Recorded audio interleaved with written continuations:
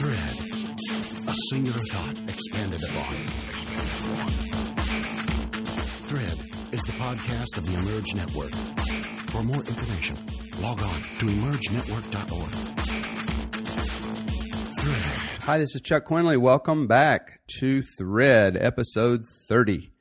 Sorry for being away for a bit. I was on a 4-week trip in Asia doing ministry, and I just wasn't able to get to it. So I'm back in Thailand and back to the Thread desk. So today we're going to be talking about the spirit of greatness among those who are in leadership as Christians, like everything from leadership in a family, leadership in an organization or in your community, leadership at school, leadership at work. Basically, this thread is about being the boss. And there's all kinds of baggage in every culture that goes with being the boss. And some of that stuff really feels good to you, and some of it creates trouble. But we're going to key on one thing that Jesus thought about when he thought about leadership. And I think we're going to all get some good instruction today, because we are people of destiny. God has things for us to do, and He is raising us up to be influential and to be the leader and to be the one who pushes things ahead. And when you're in that role, there are some inherent spiritual risks as well as abundant blessings for getting to have that role. So we want to talk about that today. So if you don't have your Bible, go get one, because we're going to be in Mark chapter 9, verses 30 through 37, and I'll be right back.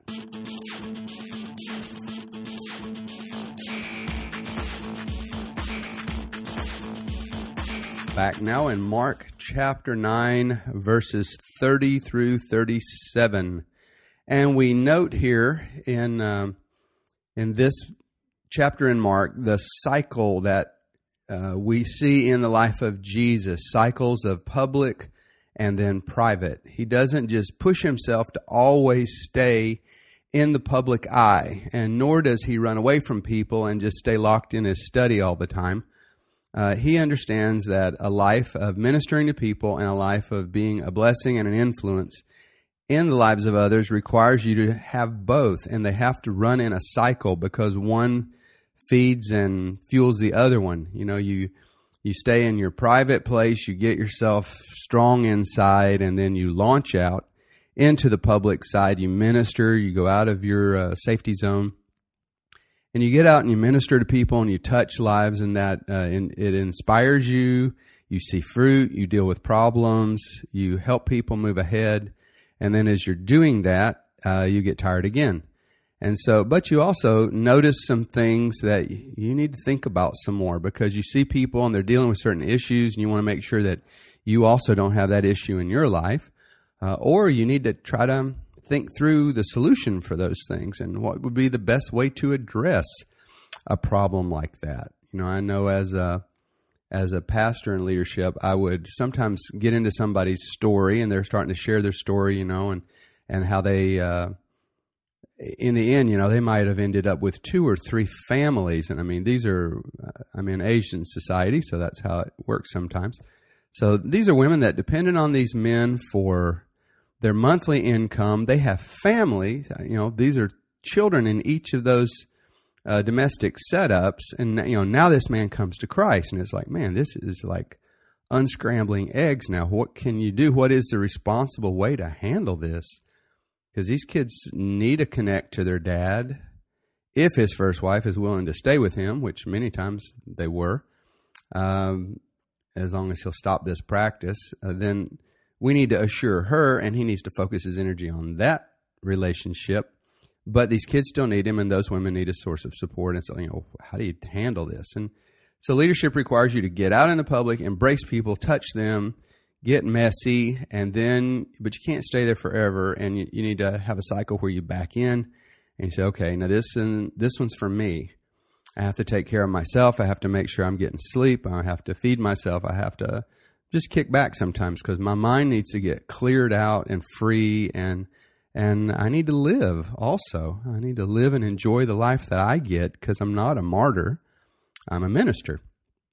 And so you have these cycles, and Jesus is in one of those cycles. And in this case, he is moving toward the cross and moving toward the time when he will no longer be with his disciples. And this is going to be the time when they are going to have to continue the ministry, and they're going to have to continue to push the kingdom movement ahead and do it without him. They're going to have to deal with political problems, with the political machinery of their day. They are going to have to learn to be public men themselves. They've lived a small private life all their days, and now they have to shift. They're going to have to find their own balance. They're going to be looked up to greatly.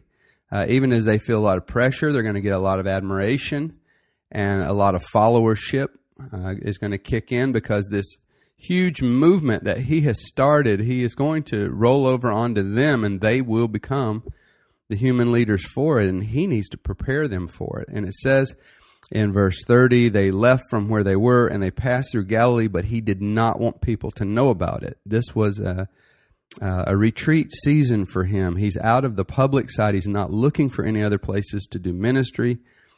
He is gearing up for the next big push. And that's something about leadership. You have to be able to anticipate the future and get yourself ready for it. Don't be surprised by the future as much as you can see it coming. And he could definitely see the issues out ahead of him. And he understood that the priority is not the public side. The priority is not another big event, another big crowd thing. That the priority was the development of his inner circle.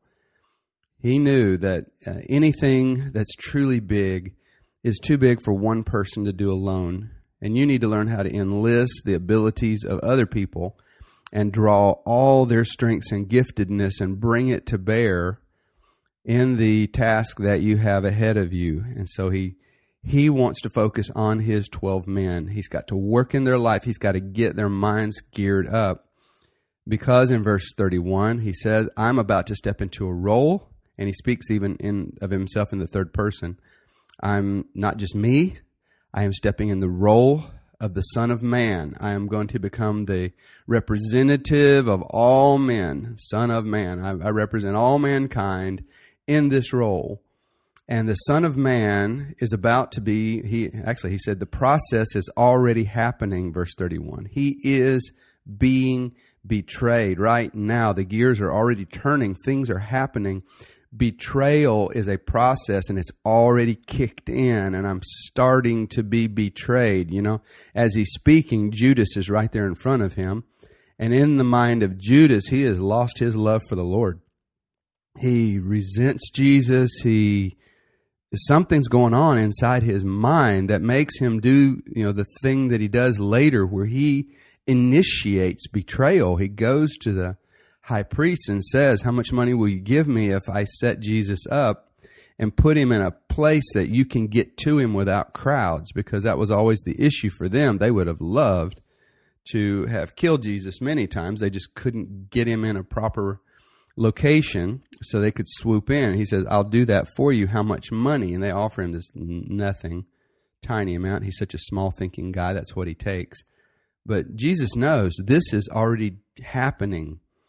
The Son of Man is being betrayed, and he will be betrayed into the hands of men, and those men will kill him.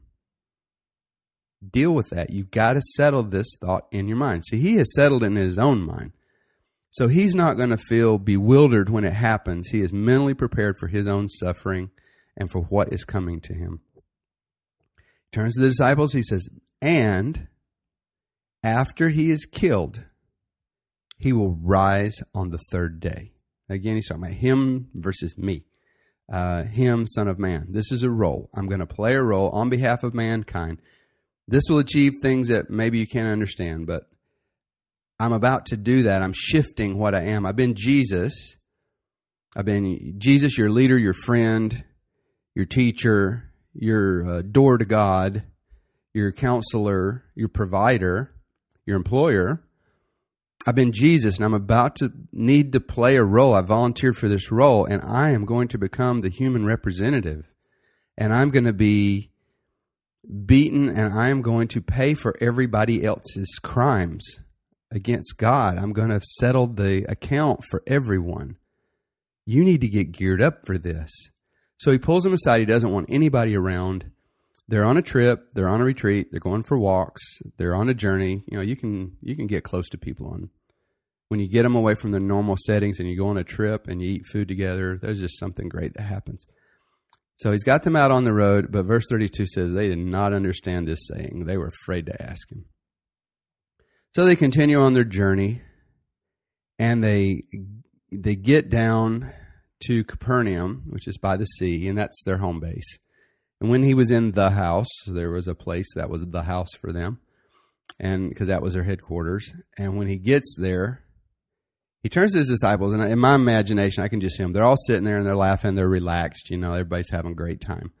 Their time off, And I can just see Jesus popping a date in his mouth, and he's sitting there chewing it. And he says, hey, guys, what was it you were arguing about among yourselves on the road? And then verse 34 says they kept silent because they knew it was wrong already. On the road, they had disputed among themselves who would be the greatest. They're arguing among themselves about their position, about their privilege, about their power, about their status. And he wants them to confess their pettiness. Even if one of them had just had the courage to say it, it would have been a good thing for that person. But they won't. They just stay there in total silence. Now, he doesn't, if you notice what he's going to do between now and verse 37, he does not rebuke them for desiring to be the leader. He does not tell them that that's an evil thought. Now, what's wonderful is that by now, all 12 of these men knew, they got it from Christ. They knew that they were men of destiny. They knew that they were men of authority. They knew they would receive authority, that they would be over things, that it was clear to them that they were being groomed for leadership. That he wasn't just spending time with them, out of some kind of benevolence to make them happier people. They had positions in his organization.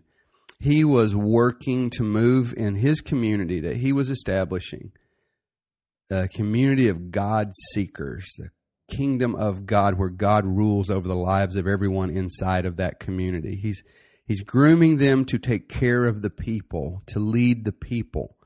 And they have all these human ideas about what it is to be the leader, but he doesn't rebuke the thought in them that they are men of destiny and they are men of leadership. I think he's happy, and that's why he doesn't because sometimes when these guys go off on something, Jesus he really lets them have it because they are so off the mark. In this case, they're partially on the mark, but the problem is not that they want to be the leader. That's not the problem. A lot of people won't lead, and you wish they would. The problem is their ideas of leadership are being informed by the culture around them. They are taking cultural ideas about being the boss, and they're going to drag that into his kingdom and mess the thing up, because the spirit of that leadership is where the flow of the water, will start. Water flows downhill, and people have to have leaders that they look up to.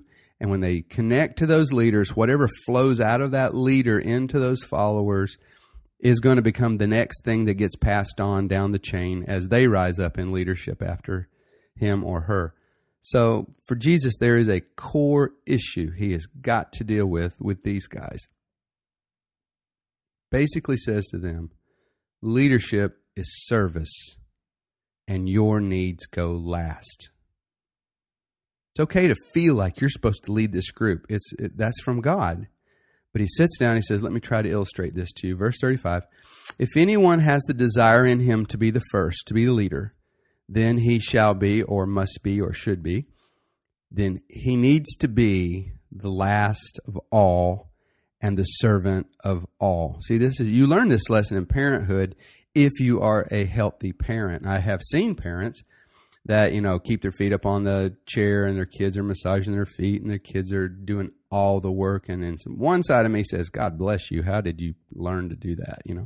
How did you master getting that much involvement out of your kids? But I've seen it pushed to the extreme, not too often, where parents really do just kind of dump their problems and tell their kids all their woes and they bring this child to a place that children don't need to be in yet. But when you are an appropriate parent, you love your child. And you're not going to eat first. You're going to eat last. You want to make sure they get their food, they get settled, their needs are met. You sleep last. You put them to bed. Your needs go last. You pay for their education before you pay for your gym membership or whatever it is. You put them first, and it extends into everything else that you're the leader of in life. If you really are the leader and you do love it and you draw it underneath you and it becomes something that, in some way we can call it mine. Jesus says, that's fine. Just understand what it is to be the leader. To be the leader means you serve those people. You get behind them. You do everything you can to minister to their needs and make them grow and take them ahead. Leadership is service. It's not, worldly bossiness and I've seen this, and where it nauseates me the most is in the church, and in a denominational headquarters kind of thing is where you generally see all these signs that he's speaking against. And you've got nameplates, and you've got the higher positions have more square footage, and they're on the higher floors. And in my church, they get not only do they get a limo, there's certain levels of leader that they mustn't get the same hotel as the group below them. And I've heard they even have to have a different kind of car limo than the second level on the pecking order gets. And it's just all this absurd stuff, and the bowing and the scraping, and I've been in church situations in other countries. A lot of the world is still very vertical in its power base, and I've been in those situations too, and I've watched how the clergy receive this stuff, and it feels good. You're being just catered to, and you get a special. I've been in countries where there's a special. Okay, it was kind of a funny situation. I'm in a rice field or a cow pasture, whatever it was. But now we put a huge tent. I mean, thousands of people can get under this tent. So now it's a church crusade tent. And in the middle of this tent, there's a rope and wooden pegs, and they have pegged out a tiny lane in that sea of people. It's not an aisle. It would have been an aisle, except it's the clergy holy man walking path where none but the clergy have the privilege to walk down as they approach the platform, And it's just all this stuff, and people running to carry your briefcase because you're going to be, in some of those cultures, you're going to be mad at them if they don't carry your briefcase. Why would I be insulted by having to carry my own briefcase? All this stuff, And it works its way right into the kingdom of God, because it doesn't get in the kingdom, but it gets in the church. The church isn't the kingdom. The church is us trying our best to live out the kingdom values. The kingdom is sort of here in spirit, but it's really not here yet either. It'll be here completely when Jesus is here, and all these things will change. But until then, we wrestle, because the church is embedded in a culture. And in our cultures, we are seduced by the sins of those cultures. And those sins will work their way into the church. And in this case, this is a sin that comes into the mind of a leader. And they start to get the idea that leadership is privilege. I've been in churches where pastors have a security team of 8, and these guys are talking into their sleeve, and it's just they're just watching too much TV. And it's a blown out feeling of how important you are. That's not the role of a leader in Jesus's church. Now, in your organization, it might be, and maybe all these perks and the golden toilet and the private jet, and we hear these stories, and everybody knows it's wrong. Everybody knows it's wrong. The leader will somehow argue and justify that, it's because they have this long talk, of how important they are and how people will mob them at airports and so forth. But the point is, there's nothing like that. Position does not exist in the church. They made that position up. They have used rock star status, and they've done all this modern marketing, hyping stuff. But that's not a Jesus position in the Jesus church. That's totally human. They did it themselves for their own benefit. It has nothing to do with Jesus.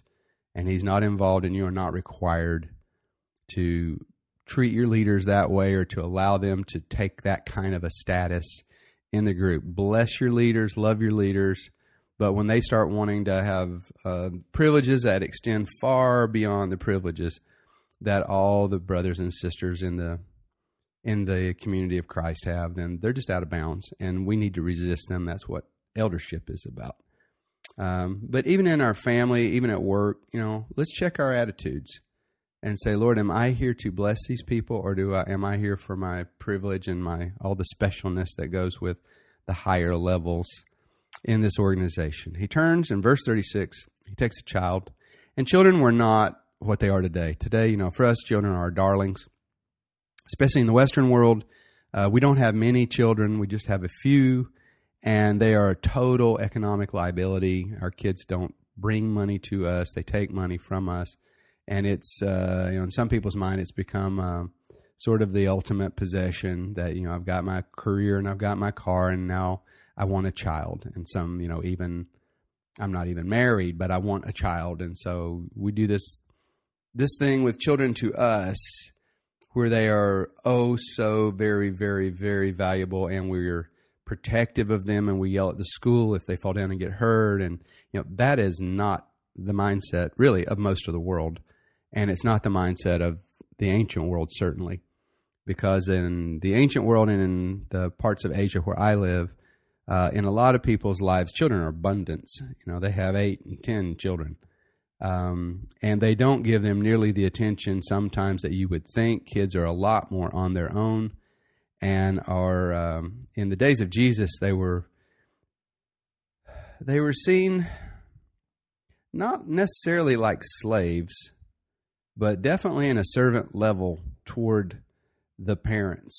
They will be below the parent for the rest of their life, and the parent will make demands of them for the rest of their life.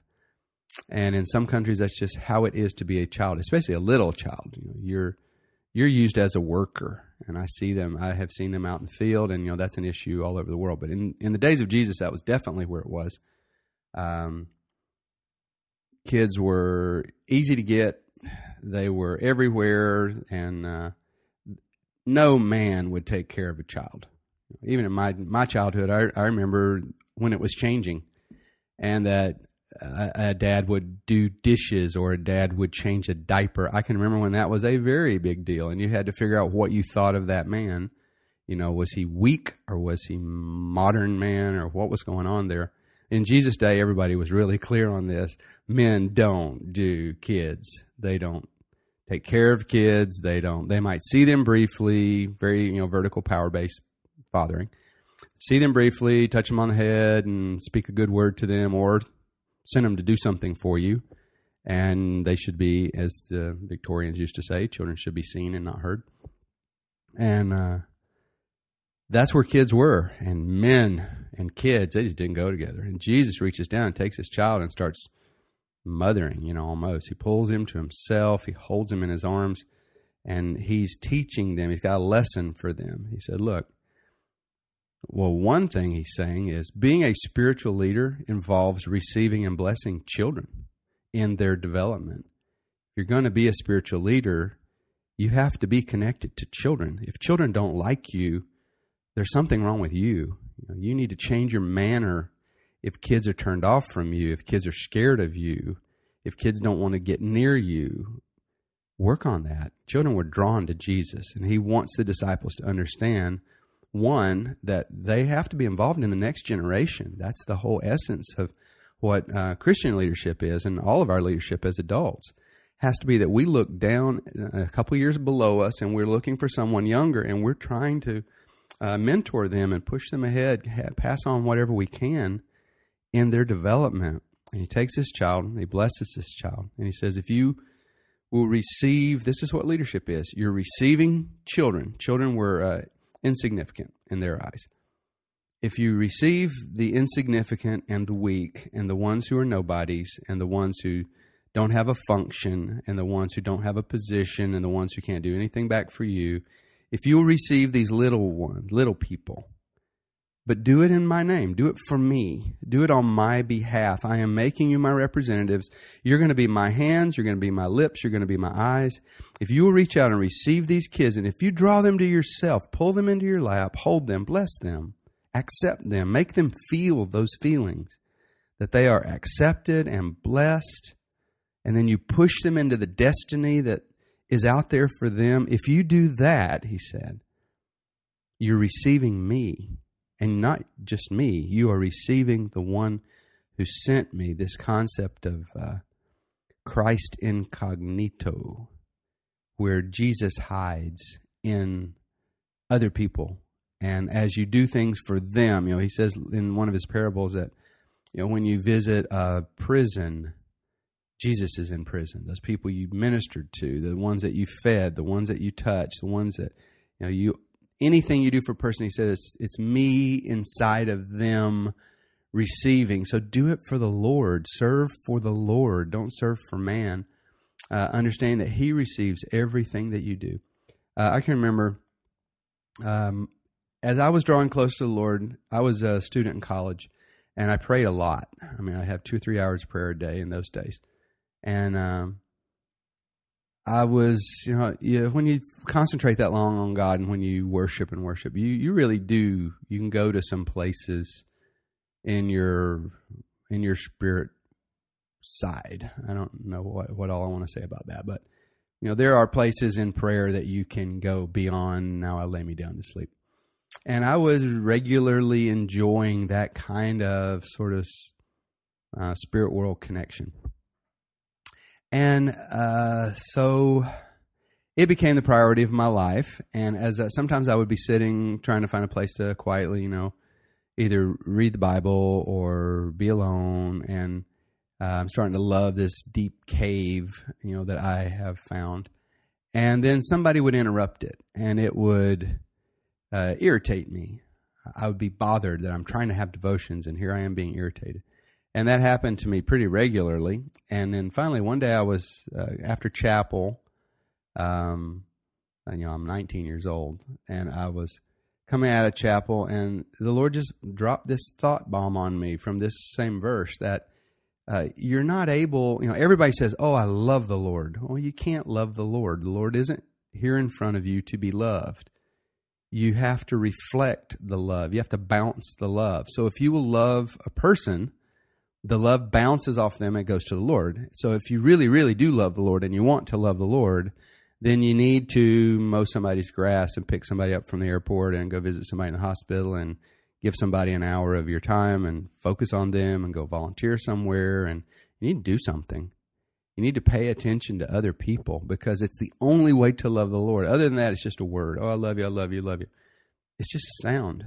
The only way you love the Lord is if you do something toward another person, and that is received by God as love for him. So thank God for those interruptions and for those who interrupt, because they are showing up as they've been prompted by God to interrupt you so you can love them and receive them and bless them. So just to wrap it up today, we're called by God to be the leaders, and those who are going to lead need to understand our big task is not to figure out, how many extra days of vacation we get and how cool our office gets to be and what all people should do for us now that we're the leader. Our task is to welcome people and love people and bless even nobodies and do it in secret with nobody watching, and understand that every time we do that, we are fulfilling the central purpose of being a leader, and we are doing it to God himself because he sent those people to us as his representative so that we can accept them, bless them, and equip them for their destiny. Discipleship under Christ means forsaking all selfish personal ambition. So if God is moving your life, and I pray he will do this, and he will allow you to have higher positions. I want to leave you today with the advice of my bishop, Guy Notice, Jamaican bishop that when I was ordained, he was the one that ordained me and the other men there. And he left us with these words. He said, never step up into any position. There will be positions along the way, and I'm telling you now, don't ever step up into a higher position. And we all waited, okay, what does that mean? And he said, step into it and just step out of it, because you will have to step into and out of many roles. But if in your mind you think you're stepping up, well, then later you must step down, and that's going to hurt. And you might resist it and make a mess for everybody else when it has to be done. So don't step up so you'll never have to step down. Just step into and out of all the different roles that God may place you in your work life, in your social world, and the communities that you agree to join. Well, that's enough for today. And I pray that your leadership will be blessed and you'll be blessed through it. If you want to talk to me directly, just please email me, chuck@quinley.com. And you can visit my personal website, quinley.com. And that's all for now. We'll see you next time on Thread. Thread. A singular thought expanded upon. Thread is the podcast of the Emerge Network. For more information, log on to emergenetwork.org.